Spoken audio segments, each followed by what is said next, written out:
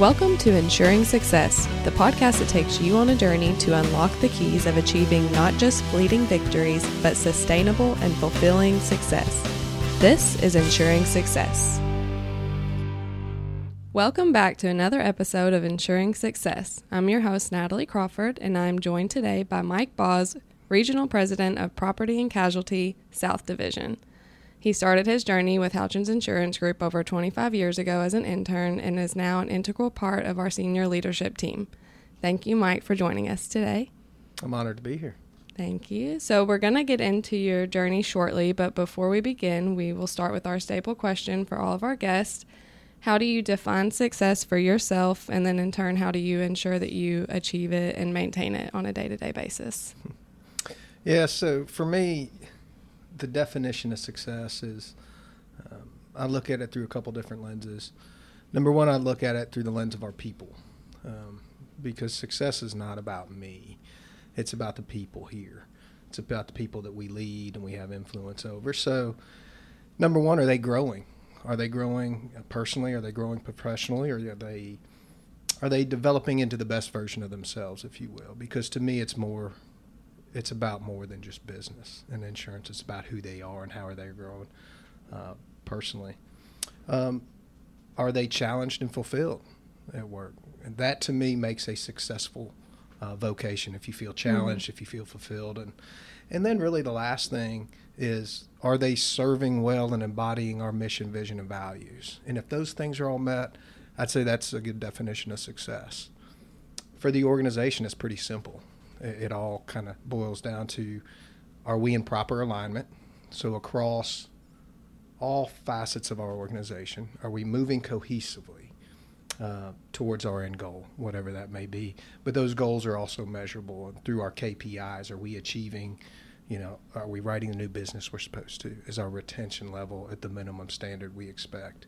Are we hitting our growth targets? How are we doing on our measurables of best places to work? So that's really how I define success. How do I ensure success? To me, it's about discipline, really, and doing the things every day I know that I have influence over to affect positive outcomes in our people and in our organization. All right, so I've got here, you started in Houchins Insurance Group in 1997. Is that correct? It is. All right. Were you born in 1997? I was 2. Okay. I was 2.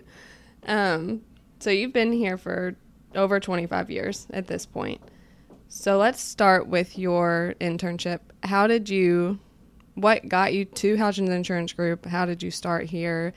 And what are some of the things you learned throughout that internship? So I was a junior at Western Kentucky University when I began my internship here.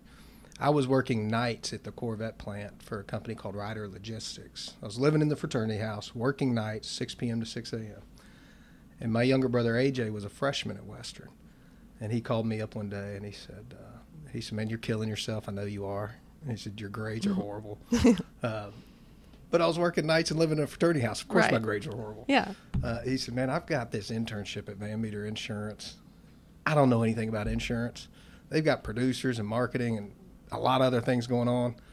He said, I don't know anything about it, but I think you should come check it out. So I did. My only goals at the time were to just get some stability and normalcy back in my life. So I started as an intern. I was working both for ERS, our TPA, and for Van Meter, just doing dual roles. But really back then, and I think still today, my internship was about just doing whatever was asked of you. Right. How do you show up when somebody says, I need you to go to my house and mulch my yard? Or one of the things I had to do, let me rephrase that. One of the things I had the opportunity to do every week was that there was a gentleman, an executive in our firm named Tim Renfro. I had the opportunity to pick him up every Monday at 5 a.m. at his house, take him to the airport, and every Wednesday afternoon I'd pick him up at about 4 o'clock and bring him back. And that was arduous for a college student, but I got a lot of windshield time with an executive too. Right. And got to pick his brain when he'd actually make time to talk to me. And so that was great, but for me it was more about the lessons I learned as an intern were just about showing up, being willing to do whatever was asked of you, but most importantly, with a good attitude. And you never knew what you were going to be asked to do each day. And that was neat. Mr. Van Meter was still here at the time. So he could have you doing yard work to bartending parties to cleaning out his pool to running them all over the state. So it was just a neat time to be here. Now, when you were here as an intern, did you think during that time that you would be where you are now, or that it would even lead into your first professional environment? You know, I hoped for it. Once I started to get my arms around what we did at the time was Van Meter Insurance Agency, I really didn't know, but I knew it looked like something I wanted to be a part of. Right.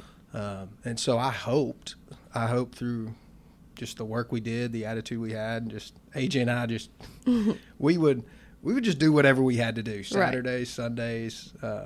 It was a sweet season of life, I'll say that. But no, I really didn't have expectations, but I did have hopes. Right. Yeah. Well, and it all worked out because you and AJ are both still here. So that's a plus. We are. Whenever we talk about some of your career path and how you've gotten to where you are as regional president now, what, after your internship, what took place next? What were some of those steps that led you to where you are now? Yes, I'll just kind of walk you through, if okay, I'll just kind of walk you through my career. And there was a pivotal moment early on as well that really helped to form and shape the rest of the balance of my career and where I am today. So in 1999, I graduated with a degree in finance. Brian Sewell was leading the surety department here at the time, and that was really the only opening. And the reason I think I got the job was because I was the only one that could even point to what a balance sheet was. I may not have been able to read it very well and decipher it, but I at least knew what it was. And so he offered me a job as a surety producer in 1999 and just had a fantastic start to my career. We had one surety company in particular that was very aggressive and really helped us to write a lot of new business, just in and around the whole state. And it was pretty neat. So I was in production. Your goal right out of the gate is to validate. And what validation is when you build and develop a book of business large enough for the agency's salary to cease and you to go 100% on commission. Right. You are now gaining profitability back to the organization, and you are no longer really an investment, but now you are returning on that investment. Right. And I got to a validated position in less than 2 years, which at the time was pretty unheard of. And I was really proud of that. And I did that because I had a great teacher in Brian, and we had a great market. Well, this pivotal point I mentioned earlier happened in 2001. So 2 years into my career as a producer, our number one surety carrier, our most aggressive company, one day we found out they were exiting the surety business overnight. And we had a lot of our business there. Not only that, but the financial collapse of 2001 was happening all about the same time. So we had a collective book of about $800,000 right now. Overnight, that book went to about $200,000. Wow. And so if you're compensated off the size of your book, you can imagine what happened to our compensation. So I went from having a balance in my producer account that my draw was taken out of, our commissions go into draw taken out.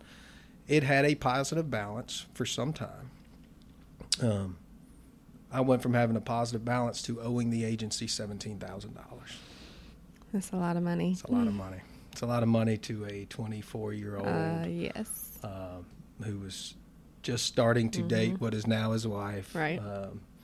And it was just spiraling so fast. And Brian and I were on the road one day, and it was really, let me back up. It got to be a really dark spot for me, of course, both professionally and emotionally and mentally. And I just didn't think there was a path forward for me at Van Meter anymore. So I started, rather than cold calling, rather than working my way out of it, I started working on my resume. Because I figured, well, heck, this isn't working out. I'm going to go get into medical sales. Right. Something. Yeah. Well, unbeknownst to me, Brian saw me working on my resume one day. He didn't tell me. he and I head to Nashville a couple days later. Our two client advisors were based out of our Nashville office at the time. On the way back, I remember it like it was yesterday, we're driving up Ridgetop, and he said, "So you just going to quit on me? Saw you working on your resume. Where are you going to work?" And I just lost it. Yeah. I mean, ugly cry. It just all came out. Sure. And, I just appreciated the grace in which he handled that situation. He said, "Look," he said, "don't quit on me." He said, "I don't know what we're going to do, but I do know we're going to work our way out of this." And we did. And so from there, we started writing property and casualty insurance, and I'll get into some real key things later about what happened in that moment. But I eventually took over the leadership of our surety department. Brian handed that over to me as his responsibilities here were increasing. And we collectively grew that department from $700,000 at the time to about $2.7 million. And let's see, 2017, there was a transition in our Nashville office. The leadership decided to move on. And I was offered the opportunity to move my family to Nashville. And do my best to breathe some new life and energy into that office. And that has been the greatest joy and also the greatest challenge in my career the last 7 years. We took an office that was really struggling. The culture was pretty toxic. The people had just not been treated as well as they should have over the years. Right. There were a couple producers left in that office, Chris Simmons and Scott Short. I brought down three young men from our intern program here in Bowling Green who couldn't spell insurance. And we just formed we built an office and formed a team and just collectively put our heads down and went to work. And so been leading that office for the last 7 years. And then October of 22 had the opportunity with our growth here. Brian needed to step into additional roles.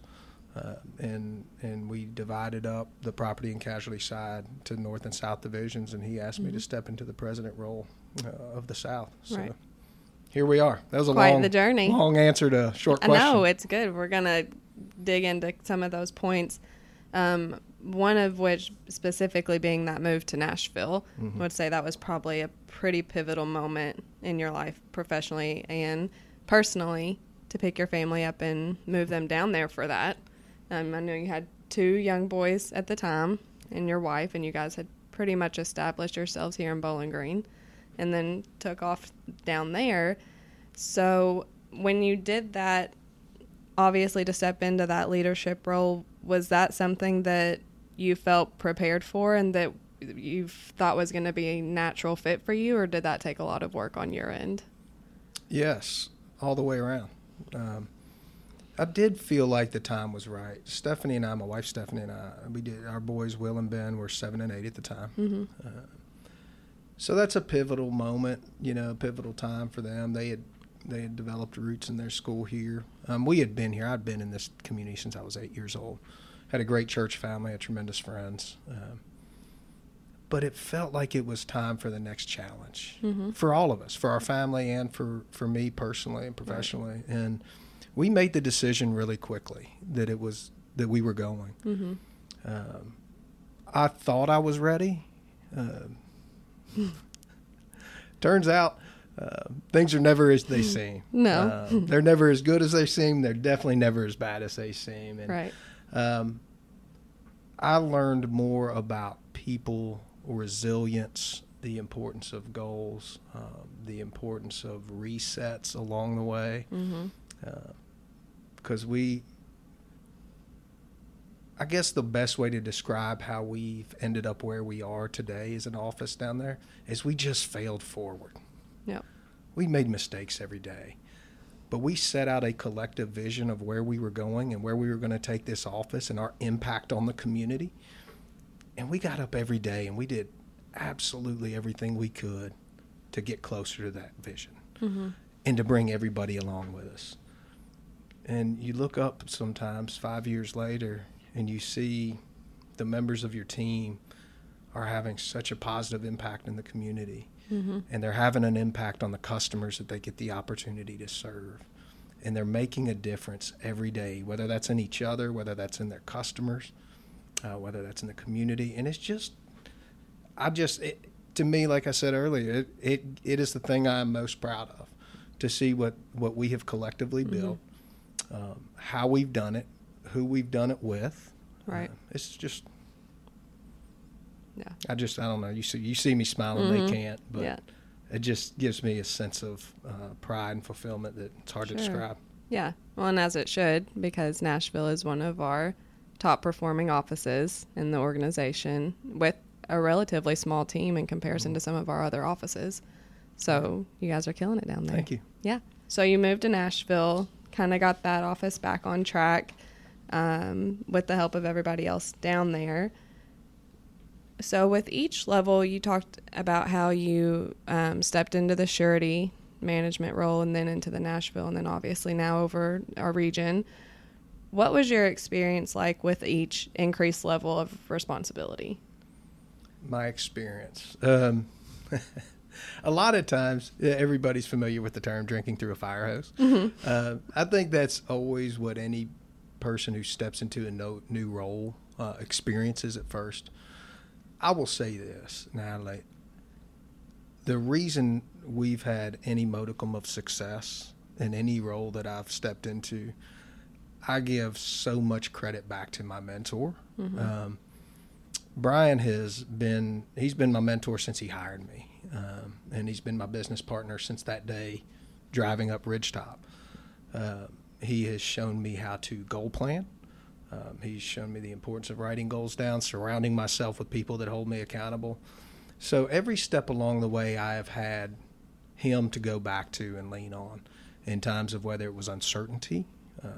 Hey, every leader faces doubt. We just do. But he's showed me how to be decisive and take action and move forward. And so, yes, each role has had its own set of challenges, but I'm just fortunate that I've had the mentorship from people before me that if any of those, if I'm ever not 100% sure about what direction to go or what decision to make, one of the real things that makes our organization special is we also lead communally. And I know that I can call Andy. I know that I can call Brian. I know that I can call whomever to bounce ideas off of. To help kind of shore up the direction and the thought process. So I don't know if that answered the question. But yeah, I guess for me, the transition from each role, though challenging, though a lot, it makes it a lot easier when you've got great people and great mentors around you that can help soften that journey, if you will. Yeah.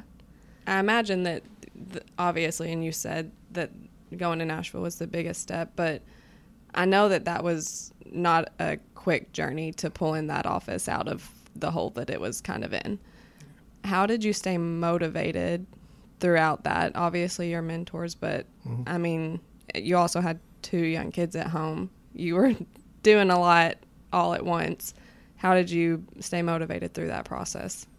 It's a great question. So I'll tell you a quick story that'll help frame this a little bit. So when we agreed to move, Stephanie, my wife, says, Mike, 5 years. She said, I'm going to give you 5 years. You go do what you have to do to get this thing moving in the right direction. I'll hold down the fort. I'll let you know when I need you. You go to work. So number one, I had the support at home that made that transition easier. If there was conflict there and the support wasn't what it was, it would have never worked. Number two, how did I stay motivated? We burned the boats. I mean, literally, you probably heard of that term before. There was no jumping on the boat and coming back to Bowling Green. And I knew I asked a lot of people to follow me down there and help me build this office out. There was no coming back. So the motivation was there is no coming back. We had to make this work. And I think what really what really kept me motivated was I knew that I could not, as the leader of that office, I could not ask anything of anybody that walked in those doors that I wasn't willing to set the standard for myself. Right. And so whether that was production, I knew that my efforts had to lead the way and set the tone and the example. Whether that was communal involvement, whether that was civic organizations, associations, they had to see me going and sacrificing and pouring into those things first. And that's what happened. We just all did. And so I knew I had to set the standard that everybody else had to honestly rise up to. Yeah. And if I didn't, then it wasn't going to work. And we did. And it's pretty cool. But circling all the way back to the beginning, none of that would have been possible if I didn't have the support I had at home. Yeah. So, for sure. Yeah, it's pretty cool. Yeah. She pulled you through that? She still pulls me through stuff. Are you kidding me? In spite of myself. Yeah. Now that you're in your position as regional president, what are some of the lessons, probably maybe even the harder moments that you've had that have gotten you to this point, but that guide your actions as a regional president? I touched on some of those before, about just making sure you continually, as a leader, set the tone and set the standard of excellence for work. Attitude to me is so important. Yeah. And everybody knows, everybody that I work closely with every day knows there's 3 expectations I have. If you wake up and if we're fortunate enough to wake up, number 1, and fortunate enough, number 2, to walk through the doors, 3 things is all I ask for. When you walk in, have a great attitude. Number 2, give me your best effort that day. Some days your effort's going to be better than others. Right. And number 3, be coachable. And I think being coachable and being a lifelong learner is something that's integral in leadership. Right. Those are the lessons that I've learned, that I implore every day, that I still have to follow too. And that especially starts with me. In the role I'm in today, I'm still a producer. Right. My number 1 role is to produce and manage and grow a book of business. So in addition to the leadership and management responsibilities we have, I still have to produce. So my actions have to align with production. Right. And so every day I find 5 things to do every day before lunch that are production-related activities for new business. And those look different every day. But those are the things I have to do to stay sharp in production and to continue to set that standard of excellence for our team. Yeah. Does that answer your question? Yeah. Was that a hard balance to strike for you at first, as far as management of a book and management of people? It is. And I think it is for a lot of people. Yeah. Because the hardest thing we do as producers sometimes is picking up the phone and calling on new business. And if you can give a producer a reason to not do that, the trap is getting sucked into working on your business. Or maybe I should re-say that. The trap is working in your business and not on your business. So you can busy yourself with work that's not production related to avoid the hard task. And so I've seen a lot of people along the way take on additional responsibilities, and their production volume drops almost instantly. Right. Because you can busy yourself and look like you're accomplishing a lot, and really nothing's moving forward. Yeah. Well, so that'll take us into our next point, which is that I know you're big on goal setting. I know it's something that you offer to help members of your team and your office with. I think for a lot of people that can be hard, for people that are not, long-term, big-picture thinkers, because not everybody is. So for people who don't know where to start or what to do to get them started on goal setting for the year or for 5 years, what advice would you give them? So there's fascinating studies all around the importance of goal setting and to what level, and then the degree of success you experience once you do participate in goal setting. Number 1, so there's one quote I think about every year, right around this time of year. I set a lot of business goals for our fiscal year, which is 10/1 to 9/30, October 1 to September 30th. And then I set a lot of life, personal, spiritual, financial, fitness goals for the calendar year. And so I would start with this question. This question comes from an author named Matthew Kelly. And his quote is, "How do I want my life to look different 1 year from now than it is today? And if it's not, who am I going to blame?" And so I think about that a lot this time of year.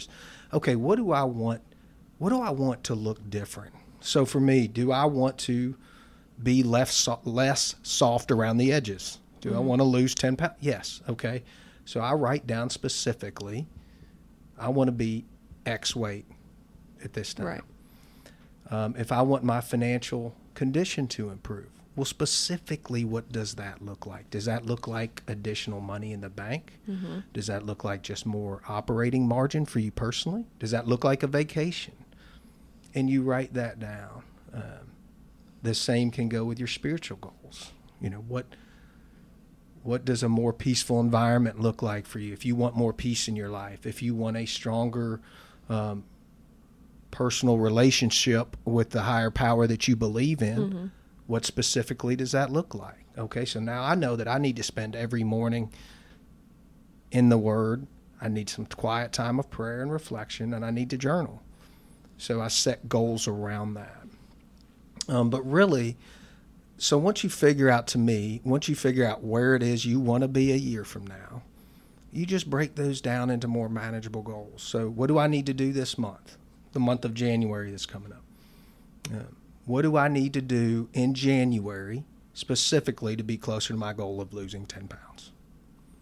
More importantly, what do I need to do the first week of January in order to make improvement towards? More importantly, what do I need to do tomorrow? Right. And then I think goal setting, and it's a lot with ambition as well, professionally. Now, I think it's all about just controlling what you can control that day that aligns with your goals and moves you in the right direction. It's really that simple. If I want to lose 10 pounds, I know today, when I woke up at the Embassy Suites here in town, I can't go crush pancakes. Unfortunately, I want to. Right. More than anything. I haven't had a pancake in forever. But no, I had to go get on the treadmill. And I knew I needed to take in some protein and a bunch of water. Yep. And so the next thing I can control is what I eat at lunch. I control how much I walk. I can control how much I barely can control myself around junk food. But it is that simple. Right. And it's just controlling what we can control and moving towards that next right decision towards the goal. Right. But the biggest thing in all that is just writing them down. And that started that day with Brian when he and I were driving up Bridgetop. We met the next morning. He said, in my office, 7 a.m. So we got up. I met him here. We wrote down 5 specific goals centered around our business that we're going to change.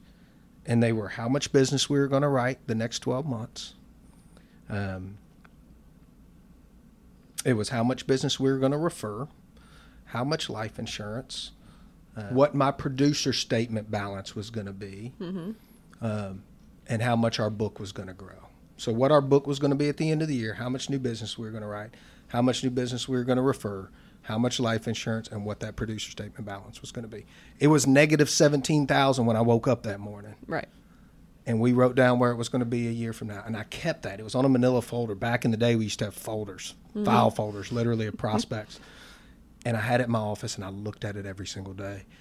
And I knew that if I saw those goals and my actions that moment, that day, weren't aligning with the end result, I needed to have a quick shift and go to the next activity that would. Wouldn't you know it, we hit every one of them. I've been doing it every year since. Right. So Incredible. There's great power in writing down goals. So if you want to take it one step further, and I started doing this with a couple guys, one of which works here, Chris Wiseman. He and I and 2 other gentlemen that we went to church with formed an accountability and goal setting group. And we met every month, and we wrote out our SMART goals every December. We met every month. We had certain goals every month built around our bigger goals. And it was brutally honest every time we got together. But we all knew we wanted to be held to a higher standard, so we surrounded ourselves with people that would hold us accountable to that. Right. And we gave each other permission to speak truth in a spirit of love, of course. Yeah. But to really challenge us. And that's when things really accelerated for me. Right. So Sure. I just encourage people to start with goals, whatever those are, they're no bad goals. Write them down, and then have some people that can support and challenge you. Mm-hmm. It's amazing. It'll change your life. You know, in a sales role, in any role, but in a sales role specifically, I know that everyone in our organization has specific goals and, measures that they have to meet. I would say that those don't always happen. And when they don't, I can imagine that that's pretty defeating, especially for somebody who's maybe newer at it, or even someone that's a seasoned sales professional, to not meet your goal and the expectation that was set for you. What are some, strategies of kind of pulling yourself through that whenever you do feel defeated in that aspect? That's a great question, because it happens, right? Happens to everybody. We miss, we slip up, we have a tough month, we have a tough year. Life happens that will create disturbances in our routines and our rhythm. My advice, and what I have done when those situations have arose, is I just have to reset. And by resetting for me, it's, and even if it's during the week, I would leave the office 3 o'clock. I'd go to a coffee shop or somewhere quiet where I can just think, and I would look at where I wanted to be, the goals that I set, where we were at that point, or if we missed them. And then I look at what were my actions and the things that I could control. Because a lot of times we can't control if clients get bought. Right. We can't control if someone decides not to do business with us. What I can control is how many people I called on. What I can control is the client experience with me and our team. What I can control is my actions to generate more opportunities. Mm-hmm. Oftentimes, our failure to meet our own standard of where we wanted to go, if we take a really hard and honest look at it, usually came back to something. Our actions didn't meet those desired standards. Right. So you just reset, because here's the beauty of it. Tomorrow is going to be new, and you're going to have another chance to create action that creates momentum, that creates the next measure of success. And sometimes you just got to take action and move forward. Stop feeling sorry for yourself. Mm-hmm. There is time for that. Right. Stop feeling sorry for yourself. It's okay. Just move forward. Just take the next actionable step to get you back on the right track. Right. I know a lot of people talk about this generation and the upcoming generation, and even my generation as a millennial, and how we want maybe to take the easy way or take the shortcut, or want to come in not at an entry level. And I think that some people may see your journey and just see the bookends of it, intern to regional president. And that's a big step. And they see that and don't know all the in-betweens that we've talked about. I'd say let's take a minute and talk about how long you've been on this journey and how you've gotten to where you are through that, and what you would say to someone who does come in and say, well, I want to do what you did. I want to be a regional president, and maybe comes in with some expectation of that happening in less than 25 years. I'd say I'm excited for you, because I love people with that kind of ambition. I just do. I think I think every organization needs that. Don't be so hard, first of all, on the millennials. Yeah. I think they get a really bad rap. Mm-hmm. We do. You all do, and I don't think it's all entirely fair either. What I have found in working with a younger generation is that success is defined differently in the generation you're a part of. The number one thing I've found is that purpose is more important than anything else. Purpose and vision and impact. So a lot of what I have to do, what I get the opportunity to do, is helping to craft vision and purpose for every role. And we have it. Hey, look, patience, yes, it takes time to go from entry-level role in our organization to senior leadership. But it is absolutely possible, because I promise you, we all hear this a lot. If I can do it, anybody can do it. No, really. I was an average student, average at best. But I knew how to work hard. And the first thing anybody that comes into our organization we should do as a responsibility to them is make sure they have a great mentor that's ahead of them, obviously, and that can show them a path forward. There has to be a desire on their part to continually want more, but why? Right. So I'll go back to the purpose. Why do you want that next role? And be evaluating and thinking on that a lot, because that's what drives you in the morning. That's a question I ask when I interview people is, hey, what gets your feet on the ground? What gets you out of bed? What is that purpose? So always be defining your purpose. But to be successful here at Houchins Insurance Group, number one, you be a great person. You be a great teammate. One thing that I look for when we develop talent and leaders is who's willing to do more than is expected and asked. Right. And with a great attitude. We have the 3 C's of service here, right? It's something we're really proud of. But if that's modeled, if that's service to our client, if we act in service to our co-owners and co-workers, if we constantly act in service to our community and doing more than is ever asked for a positive impact, I promise you, you will escalate up the ladder, probably quicker than I did. Right. Okay. So as we wrap up, what would intern Mike think to see of Regional President Mike Baas? What took you so long? No, just kidding. It's been a long road. I've spent more time here than I have outside of this organization. Intern Mike would be shocked to see where the older version of that individual is today. Right. Because I made so many mistakes early on, and I was extending more grace than I ever should have been. Right.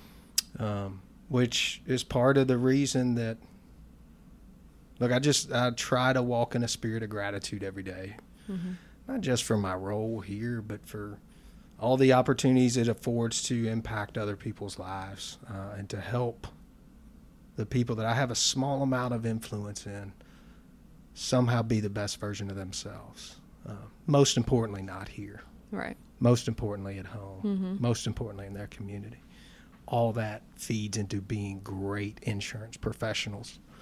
So I think intern Mike would look at the 47-year-old graying, balding version of that guy today, and I think he'd tip his hat.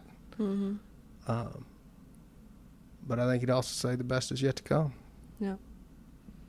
So, in contrast of that, if you could go back and have a conversation with that intern version of yourself, what would be the thing you would say? Make the best decision you can that's in front of you, and surround yourself with better people. Because it took me a while to figure that lesson out. That's a hard one. It is a hard one. But when you realize that you really are the sum of the 5 people you spend the most time with, the most important thing you can do is surround yourself with people you admire, respect, and want to be more like. And maybe not be more like, but maybe emulate more in your actions. So I would encourage that to my younger self. And I would also say, remember to have fun, because the journey I've been on has been filled with more fun, more laughs, more great relationships. There are so many stories about various nicknames I've had, about just I could tell you stories about us being on the road for days at a time, traveling through the Southeast, just drumming up business, trying to find the best barbecue restaurant in the state of Alabama. I mean, just there was so much fun had, and I think sometimes we get so wrapped up in where we're trying to go that we forget that the journey is an absolute blast. Yeah. And enjoy the people you get to do it with. Yeah. I love that. Yeah. Well, Mike, thank you for joining us today. We appreciate, as an organization, all of the leadership and all of the qualities you bring to us and everything you have to offer. And a shout out to Mike for those 3 C's of service that he mentioned. Those were bred straight from him. from our team in Nashville. Yeah. But we really do appreciate everything you do. I appreciate you coming on today to talk with us and share your journey. That has been quite the journey, but you're doing great in everything you do, and we really appreciate it. Natalie, thank you. I really am honored to serve. Thank you. Thank you.